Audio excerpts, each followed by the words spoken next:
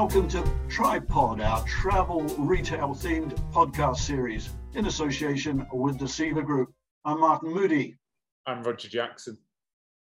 Roger, thanks for being with us. We've got a really interesting and different guest coming on the show in a few moments, but I think it would be remiss of us not to touch on the issue that's really dominating all our thoughts. It's also impacting our industry. And for the first time in a long time, it's not the global pandemic. It's the terrible catastrophe, the humanitarian crisis in Ukraine. Yeah, on both sides. I've got a lot of friends who are currently living in Moscow and actually are Russian. Some of my old team are there actually from Diageo as well. And I'm hearing not great stories coming out of there as in terms of the impact on them. And then, of course, that's more financial hardship. And then, of course, what we're seeing in Ukraine is unacceptable. I don't care what nationality you are. We don't and we shouldn't see that in our day and age. It's just really unacceptable and it needs to stop as soon as possible. Before I even get onto, obviously, the economic impact on some of our largest retailers, D3, heavily exposed in Russia, Heinemann are. I saw the operator at Ukraine, essentially the airport's virtually destroyed. So from our industry as well, it's horrific. More flights obviously being cancelled from those countries and other countries. I was speaking to somebody from Moldova a few days ago who said that, you know, ultimately nobody wants to travel because they're worried about what will happen to their country. So it needs to stop. It needs to stop now, Martin. And I hope that's what we see in the coming days. But unfortunately, I don't think that'll be the case. No, it's horrific. And we can only hope that some kind of sanity prevails and it comes to an early conclusion. Let's hope so. Right, Roger. Yeah, our guest is a little different. He's known to be quite outspoken, a pretty interesting guy who I got to know, like many of us have got to know, through the LinkedIn community over the times of the pandemic. It's interesting how people come together and formed bonds of friendship without even meeting face to face during the pandemic, isn't it? So shall we bring him in? Yeah, let's do it. So this episode's special guest is Ian Kay, Operations Director at One Technology, an Israel-based company which uses technology to help airlines, airports, and travel retailers to grow ancillaries revenue. Ian's tagline I just saw on LinkedIn a few moments ago is connecting a world of travelers to the travel retail world, which I think is rather nice. Ian also owns and operates Air Traffic. So that's a middleware platform that directs consumer traffic from airlines and OTAs to online travel retail marketplace. Now, Ian is talking to us in Netanya in central Israel, not just reading about this place. It's a beautiful and historic region. It's not least for being the first declared city in the new state of Israel in December 1948. Ian is a self-styled professional troublemaker who for the last few decades has worked, he says, to persuade businesses to do things differently. Now, if you want to see a really compelling example of that, take a look at an article we ran online yesterday about an experiential campaign that Ian and his company ran recently with the Spark Group of Comedies from Canada for emerging UK no and low spirit brand CleanCo in United Airlines club lounges across 4 US airports. Now, I mention that because this was no ordinary campaign. It's a great story. It ran through January and February during a still raging pandemic. The weather was awful. It focused on a nascent, well, brand new category, really, in real terms, and involved project experts across 10 time zones. And it's a great case study, and I think a brave one. We might touch on it during this chat. So with no further ado, Ian Kay, welcome to the show. Thank you. Thank you for having me. Great to have you with us. Well, I'm going to hand over to my co-host, Roger. I think, Roger, you and Ian probably have more than a few things in common. So over to you. Hi, Ian. How are you doing? It's great to see a fellow Northerner. Exactly. I think that's where I'm going to start first, if that's all right. So As I found out, we're both from the same place. So growing up in Bury, Lancashire in the UK, how was that and what was that like? Oh, yeah, Whitefield, to be absolutely specific, which due to various boundary changes became part of Greater Manchester, then was part of Bury Met. It was leafy, it was suburban, it was incredibly comfortable, and my early life was spent grammar school boy. I think my father's accountant managed to fiddle the means test to get me some sort of assisted place, and it was in many ways the cradle of contrarian Ian, and the place where the ways that I went on to present myself in later life were formed. You know Bury Grammar School as well as anybody, local rivals, next door neighbours, and so forth. And it was a very establishment environment, and there were ways of doing things, and there were expectations placed upon you. And I think it's reasonable to say that the headmaster and his staff were not wild fans of mine. And I think in my last school report, they wrote home to my mother saying that this boy has a few too many opinions of his own and a little bit too much to say for himself. And I think that's pretty self-evident from this opening section. And he was right, but it was an environment which very much encouraged me to look at things in a particular way. And where I spotted things that really rankled or felt wrong, I spoke out. And sometimes that worked okay. Most of the time, it definitely didn't. And as I say, that was the cradle of contrarianism. And I guess, I obviously, as we've said, I'm from Bury as well, and I live in the Middle East. I live in Dubai. The story of you ending up in Israel, it's one that definitely intrigues me. So please tell me how that happened, Manchester to Israel. Well, we're leading parallel lives, clearly, and I'm surprised that we're not more closely related. Okay, things that people don't know about Ian Kay. So I proposed to my wife on the first date. We were sat in apparently that's very normal. We were sat in a lovely restaurant, and I was deeply enamored, and I think I've written to my LinkedIn reader more than once. This is how it worked. And I fell in love, and I asked her out, and then proposed to her, all on the first date. And after we got that question out of the way, the follow-up question was, and what do you think about living in Israel?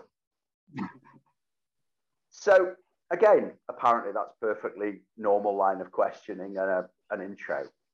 But we both had quite close connections to the country. Her dad had come out in 1948 and he built a kibbutz, and there were family connections in the north of the country. And I'd had pretty strong views about living here at some point in my life. And I think that because we'd found each other, and because I got two yeses, I actually got two yeses at the dinner table, so the marriage was set and the future was planned all within the space of, I think, the soup and the main course, which was fantastic. And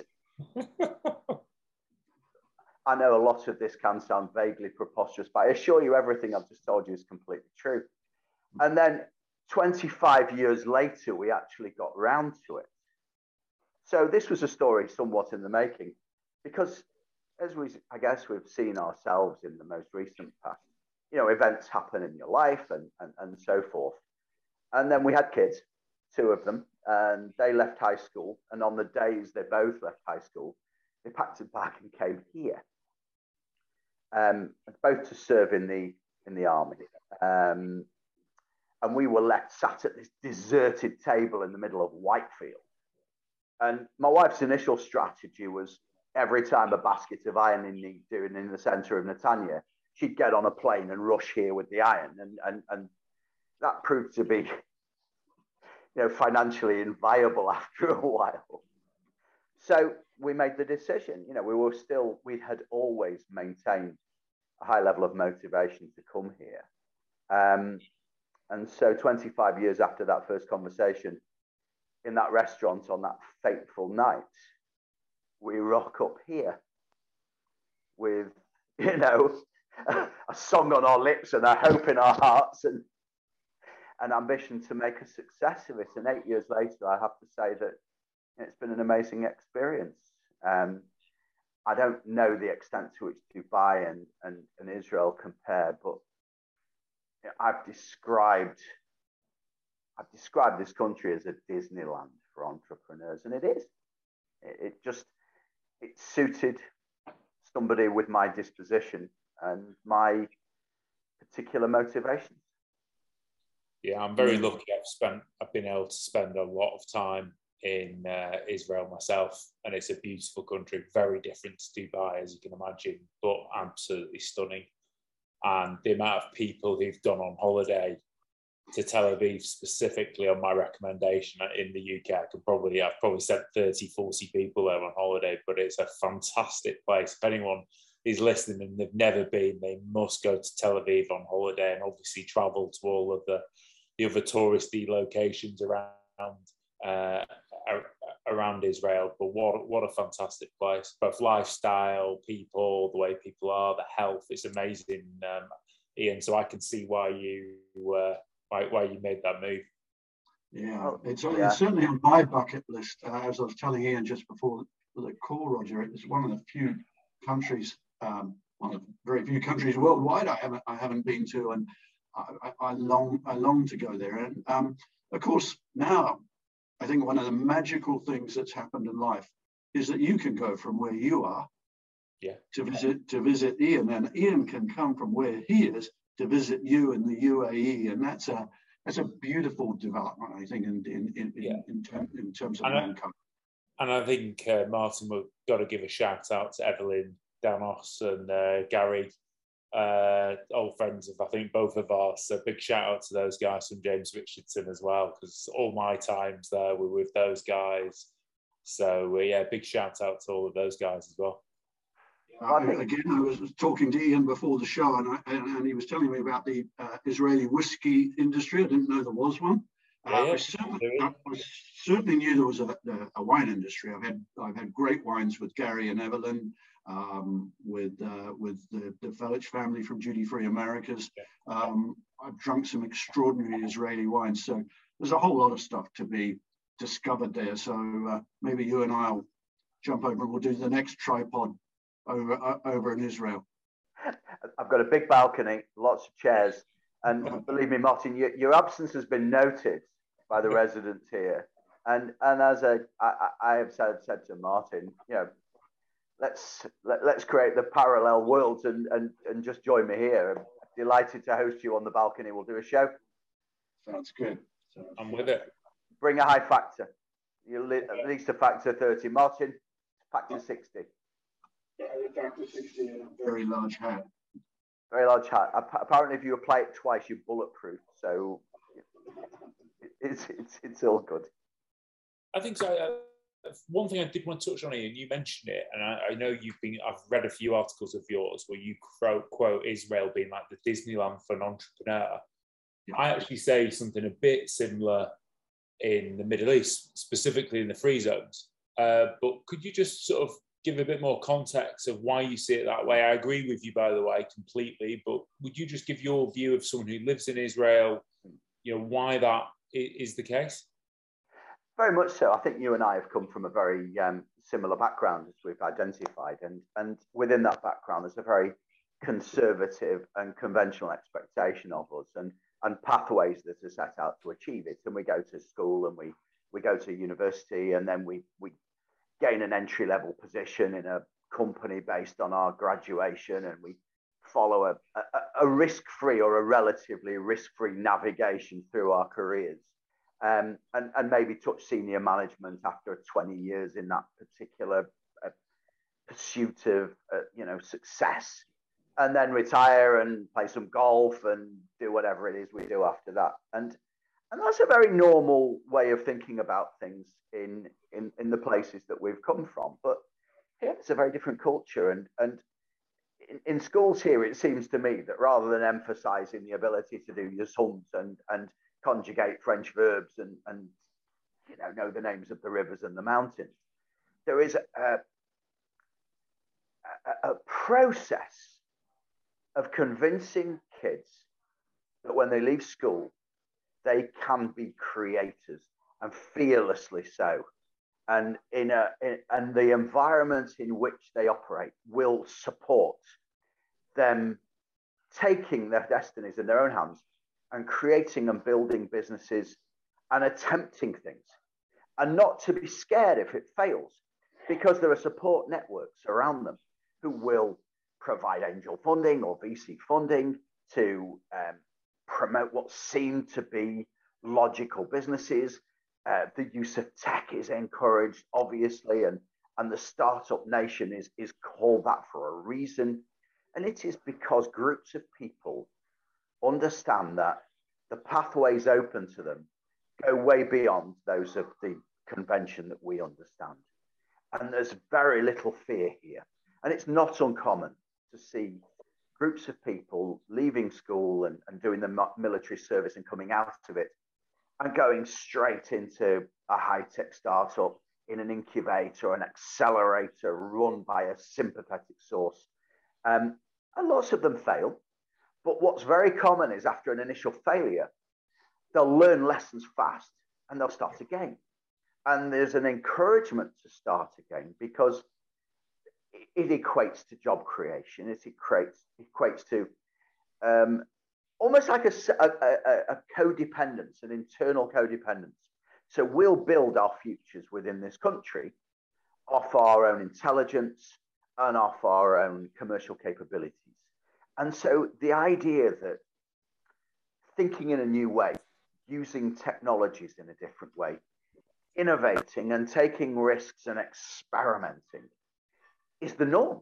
It's quite a normal part of business life here. And you only need to go into one of the Tel Aviv high rises.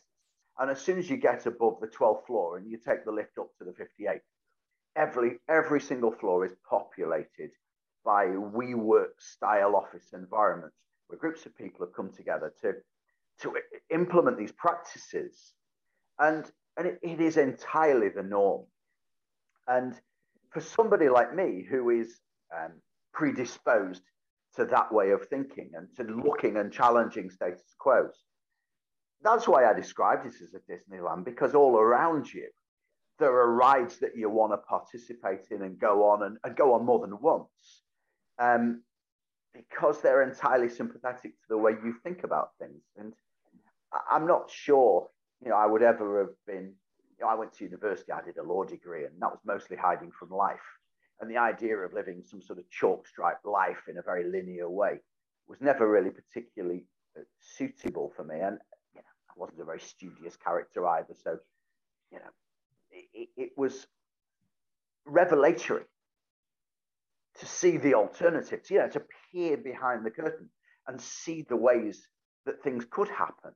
And that's certainly my experience of having been here. And obviously, as Martin said, the Abraham Accords have opened up brand new doors and encouraged regional cooperations between you and me. Our abilities to come and see each other directly without circuitous routes and improbable bureaucracies and political incidents.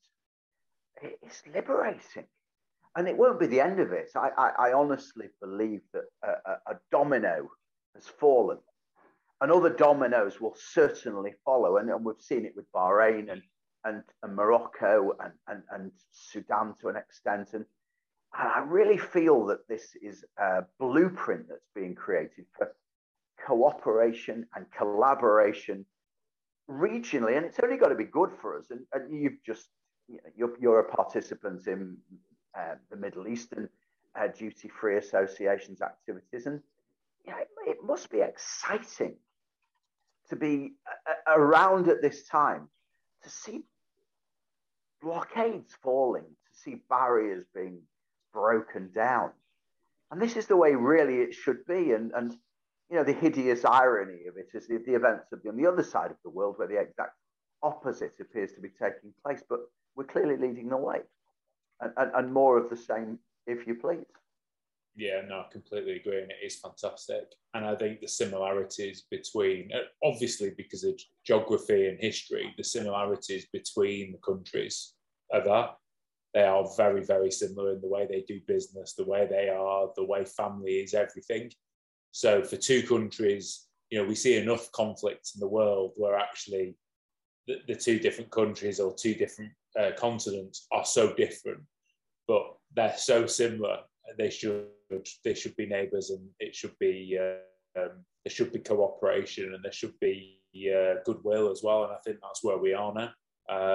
And I think what's nice to see is I see it from both sides. It's such a shock here now being in the hotel and seeing a group of Israeli tourists, and it brings such a smile on your face, and they're enjoying Dubai, and I'm sure it goes the other way as well. So it's been fantastic. Well, it certainly does, and I saw a lot of footage of trade delegations going both ways and arriving at the airports and seeing the flags of both countries and the national anthems of both countries, and the delegates from both countries warmly welcome each other and respecting each other's national anthems. And believe me when I say this, because I guess I'm slightly older than you. You're looking a lot better than me anyway. But I never saw this. I didn't see it coming. It was a shock. It came out of the blue, and it was little short of miraculous when your expectation is skewed so dramatically and for the good. And I'm very grateful for it, and I hope that we'll all reap some very significant benefits from it. I'm like you, Ian. I could have said 10 things that I would have thought would have happened before that. So I was completely shocked. And, without getting too deep into politics, is one of the things the Trump administration absolutely, can hang their hat on. There's a lot of things that they probably can't. But absolutely, to deliver that agreement was just fantastic. I would agree with that completely. Changing gears slightly. So tell us a bit about your business, because I see you're very, as I am, you're on social media as in terms of LinkedIn a lot. I see a lot about you. I see a lot about your businesses. But tell us how you got into travel retail, and tell us a bit about your business, One Technology, air traffic. So it'd be good to understand just a bit more. Not only, I'm sure if I've got those thoughts, I'm sure everyone who's listening also has as well. Oh, so does my wife. She asks me these questions all the time. What the hell are you doing? And I think thinking about that question, which is a good one, I've got to frame this in a particular way to make my career look planned and linear and appropriate, rather than some chaotic and haphazard journey into lunacy. So there is a logic to it, and I'll start. My background in the 90s and into the 2000s was outdoor advertising. I worked as a consultant for JCDecaux globally, and designed and helped them design a range of differentiating advertising methods using technology to engage with an audience. And the differentiators that we created for them enabled them to create media firsts in all of their spaces in the outdoor sector, whether it be roadside or trackside, and also in airports. JCDecaux hold a great many global contracts to be the advertising partner in airport environments. And so a lot of the tools that I was using, interactive digital media and experimenting with Bluetooth and iBeacons and NFC and mobile communications, the nascent VR and AR technologies, which had all been deployed very successfully in outdoor environments, also worked really well in airport arena. And that took me for the first time into airports. And then there was a kind of an intersection where I started thinking, and again, this is exactly the common thread that runs through me. What else can we do with this stuff? And I'd had a very good relationship with Manchester Airport Group, and there were a number of conversations that I had with made me realize that they had their own specific challenges in terms of things like passenger engagement, retail marketing, and so forth. And I started looking at techniques that had been employed, certainly in the outdoor arena, and the extent to which they could be employed as tools to address specific challenges in the airport environment. So that's the background, that's the landscape that allowed me to transition from sort of a pure outdoor advertising, out-of-home environment into an airport space and understand it. And that brought me into contact with a very different community and allowed me to sit at a table where conversations of a different nature were taking place. And the most interesting ones of them always took place between the ancillaries guys and the retail strategists and the partnerships and alliances people. And they were all talking about their own challenges that they faced. And you'd listen carefully, and I did. And a lot of the conversation was directed towards the ways that the traditional retail model was being eroded by the emergence of online purchasing and how bricks and mortar sales that had created a captive audience in the airport space was kind of disappearing, and what could they do about it and how could it work? And then they used words like collaboration. And it was clear to me that, they had their own interpretations of what that looked like. And they were talking about working together. And it was always, the trinity of retailers and airports and the brands and so forth. And nobody was mentioning the airlines. Nobody was talking about the airlines. And this struck me as crazy, because if you're looking at maintaining or perpetuating a certain ecosystem and a status quo, you've got to look at consumer acquisition. And where are the consumers? And how do you get to them? And the first contact with those people was the airlines. The conversation started with the airlines. The airlines controlled the conversation with the consumer from the very first point of contact, from the booking and all the way through to the travel day, and then recycled. And I started talking to these people and asking them, why aren't you why aren't you coming together and collaborating in this way? And there was this kind of look of horror. We can't do that. They're competitors. They've got their own. No, we don't. And then that led to conversations about who owns the customer, who owns the passenger, and was it them, was it the airline? And we're quite happy and put our silo up and live within it, and we can't go into theirs because that's theirs. And this was crackers. And all the time, they're hemorrhaging customers to the big online players and wondering why only 15 to 20% of people were buying luxury goods in airport shops. And meanwhile, all the airlines are pulling the trolleys off the planes because they're not selling any luxury products. And I think they were looking at a 2% conversion. So one side's got all these customers, hundreds of millions of customers, potential customers, in the form of the passenger group. The other side's got a bunch of shops and things to sell to them. And in the middle, there's nothing. So I thought, okay, this is mad. I've got to have a chat with these guys and let's think about putting something in the middle, which creates an ecosystem whereby the passenger can be kept within it.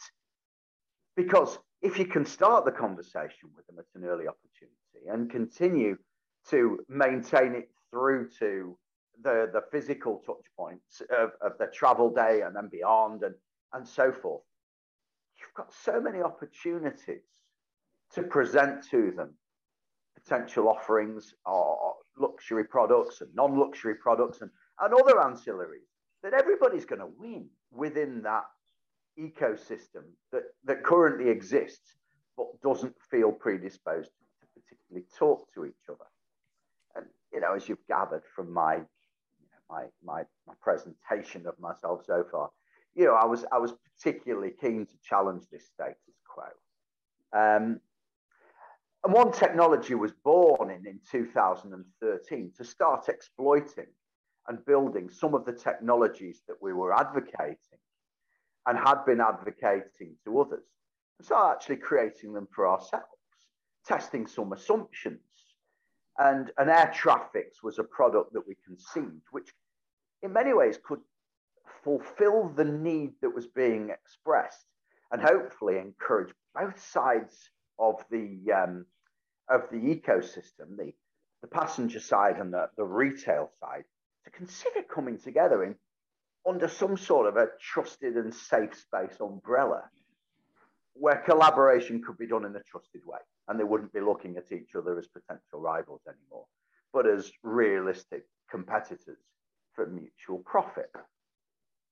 So, the obvious thing that has to happen, then you've got to build something and prove it, and then take it to the people and say, here it is, what do you think? And we did this, off our own backs, and we decided that it was worth doing. And lots of people gave us very sympathetic hearings and said, this could be great. And we built it and tested it. And we used a small beta group of online travel agents in the north of England, and created and installed this app, which would launch opportunities, invitations to passengers, which were itinerary specific, and create retail opportunities that would enable them to or invite them to choose to buy some retail product at some point on their itinerary, either when they depart a place or when they arrive at a place, or any point in the middle. And that would link through to a merchant with an online marketplace and a transactional capability. And it all seemed great. And that was the foundation of this kind of ecosystem. There was a proof of concept, and we managed to achieve 8% conversion on total viewership. Wow. And when you compared that to what social marketing was doing, and even the IFE that had some interactive stuff going on the plane, on the seat backs, we were easily quadrupling the engagement levels and the click-through levels. So we proved that people were interested. There was an appetite for passengers to consider buying retail products at an earlier stage in their travel journeys, potentially when they booked and had received a booking confirmation, whether they were prepared to do it at a point where they were reminded to check in, where they got some loyalty marketing email from their airline. But the airline was leading the communication and providing a hosting environment for a travel retailer with an online marketplace. Seemed really sensible, right? So you'd think. And that was the basis of Air Traffics. That was the principle behind it. We thought it was pretty smart. And then you take it to the market. And that's where you start to encounter what I think has been a fairly traditional blowback from a marketplace that is used to doing things in a certain way. And that's where E&K goes from being polite innovator and enthusiastic arm waver in meetings about innovation to being that kind of troublemaker that's causing people to think about things in a way that they've never really wanted to. And the results have been mixed, frankly. Some people have slammed a door firmly in my face because it is beyond the scope of the way they want to think about things. And those are mainly the travel retail operators. And I've got a certain sympathy with them, because when you're paying a great deal of money on rent to commercial landlords, you want people going in your shops. You don't want the distraction of them going off to the online spaces. And that's certainly the feeling that I've gained. And that's true. But brands have been very different. Brands want to reach their target audience in a more precise way. They're used to e-commerce and online because they do it outside of travel retail anyway. And they had an expectation that something similar would perhaps apply in our space, and haven't really received it. So direct engagement with brands is easier.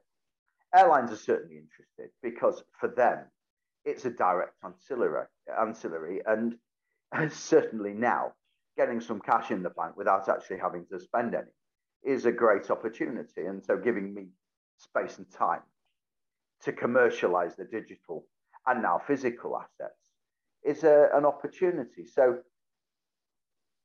this is a very long way of saying, if you build it, some will come. That's probably the best takeaway that I've got from the last couple of years worth of activity. And maybe now, as we emerge into whatever normality looks like, some people will embrace that now with a lot more vigor. And some will probably think that the new normal looks as much as possible like the old normal. And that's fair. But we exist to create an alternative way of doing things, which we believe is sensible. It's sensible because it promotes collaboration. It promotes openness and trust. And it keeps a finite consumer base within an existing ecosystem, rather than seeing it hemorrhaging to legitimate competitors like Amazon and Ali, where there's a compelling offer presented in a way that people are now expecting to be sold to. So yeah, that's my story. Excellent. And that's a good one, Ian. And being an entrepreneur, it was never easy. And it takes guts to do those hard yards, and a bit of luck as well to get through those hard yards. But I think, if anything, the pandemic, in a perverse way, has helped you in that. I think the industry is much more open to staring outside its own silos, as in the past, and we've seen it. And we've seen the emergence in very recent times of Alibaba and JD.com into the travel retail world, working with traditional travel retailers. So the world is changing, and hopefully you being a kind of first mover, which is always hard, will pay off, and we certainly hope so. Well, we're going to move you on from talking work to having a little bit of leisure and fun. And we always take our guests off to our resident desert island. It has duty-free status, of course. It's our own version, the tripod version of Hainan, and we're going to let you have a few creature comforts to enjoy yourself there. So over to you, Roger. So Ian, you're on our desert island, and you can take one book or piece of reading to take. So what are you going to take for your holiday? I was thinking about this quite carefully, and I know the expectation is, I've got to take some serious business reading and, sort of 5 tips on marketing coconuts to the natives and, sort of leveraging digital palm tree sales. But no, I would like to take with me a book by Sarah Winman called When God Was a Rabbit. Fantastic book and highly recommended. And the reason for that is it's essentially a book about optimism and family, and family mostly that's been fragmented and disintegrated over time due to circumstance. And that's obviously certainly going to be true as I'm sat on my hammock on a desert island contemplating these things.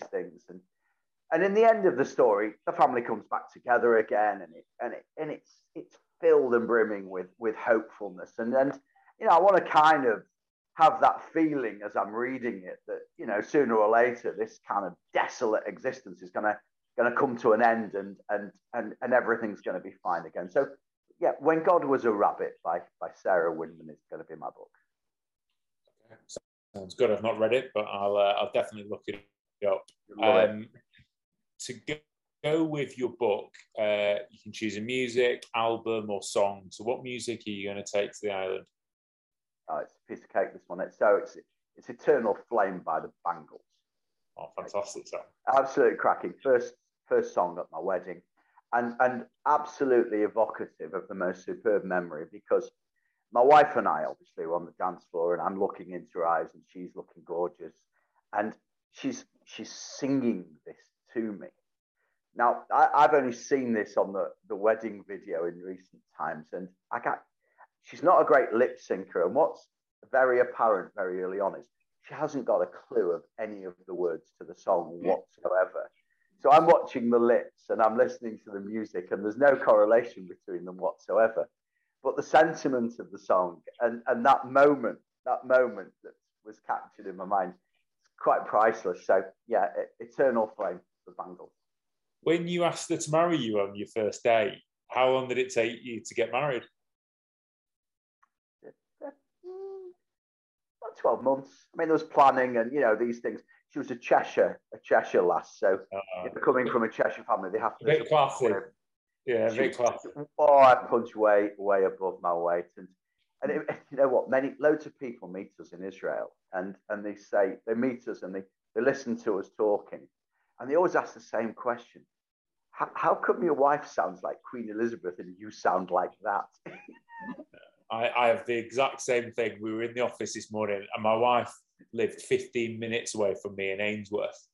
Right. And the team said, how come we can all understand her and we struggle with you? And I went, well, she had better schooling than me. So I understand everything you're saying. It's Martin I've been struggling with. Yeah, he's known me a long time, luckily. Yeah, we have a very good subtitle service provider. So I'll be talking to him straight after this show for the benefit of most of our viewers worldwide. Roger.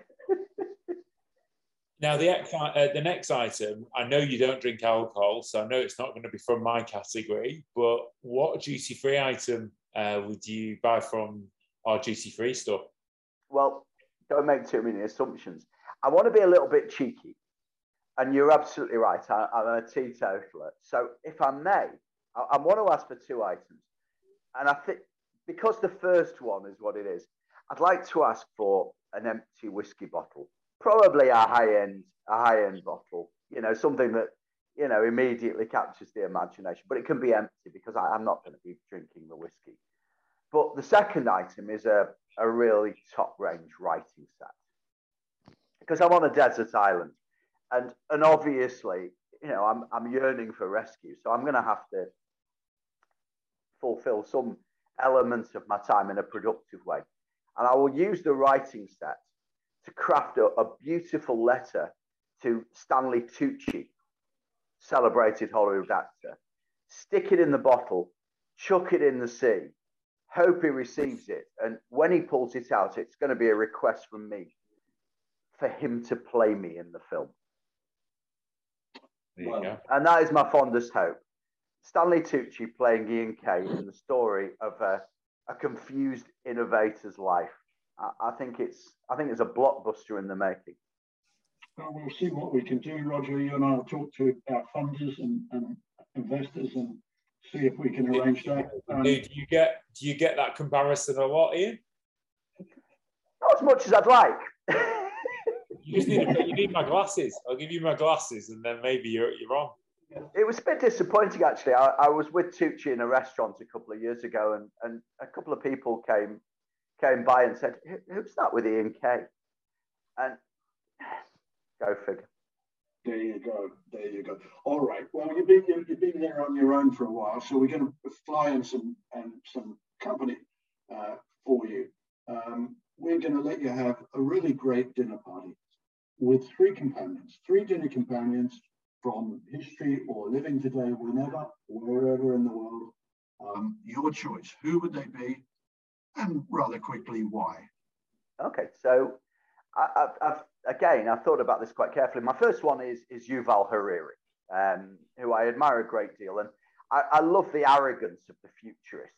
In years gone by, these guys would be on the telly as, telling you the numbers of the lottery. But now you can do TED Talks and be taken seriously as a professional prognosticator. And I'm very keen to hear his opinions on the future of all things, really. And I think he'd be a great dinner guest. So Yuval Harari would be my first one. Alongside him, and as a lifelong Manchester City fan, I'd have Pep Guardiola, because this is quite thematic, but when he arrived at Manchester City, and we're talking about futures, he gave me a future I never thought as a sports fan I'd ever have and continue to have. but there's also a great deal more to him as a thinker and as a potential future politician in his home country. And I'm very interested to hear his thoughts on matters outside of football, and also on Yuval's view of the realistic approaches that he'll take, and talking about the future. So my second one is Pep Guardiola, and my third one is Anthony Bourdain, a guy who I admire a great deal, and unfortunately didn't have the future that I think people were hoping that he would have. But I admire his presentation of himself, particularly in his travels and in the presentation of his travelogues, because he's one of the most accessible and was certainly one of the most humble guys that had a way of drawing out things from people in their own environments by simply being open-minded to them and being one of them, and never sneering or looking down at them, but generally having the most perfect approach towards humanity. And Anthony Bourdain would be my third guest. And it sounds a bit misogynistic, especially just after International Women's Day, that we've not got, anybody else around the table. But I think that as things go, that would make for quite a fascinating dinner table conversation. And as you've seen, what Bourdain can do with a brisket, you don't want to miss. Absolutely. We're going to let you have a woman at the table. I think you've proven yourself very, very adept at the chat at the dinner table from an early age in your marriage or before your marriage with your wife. So your wife can come as well.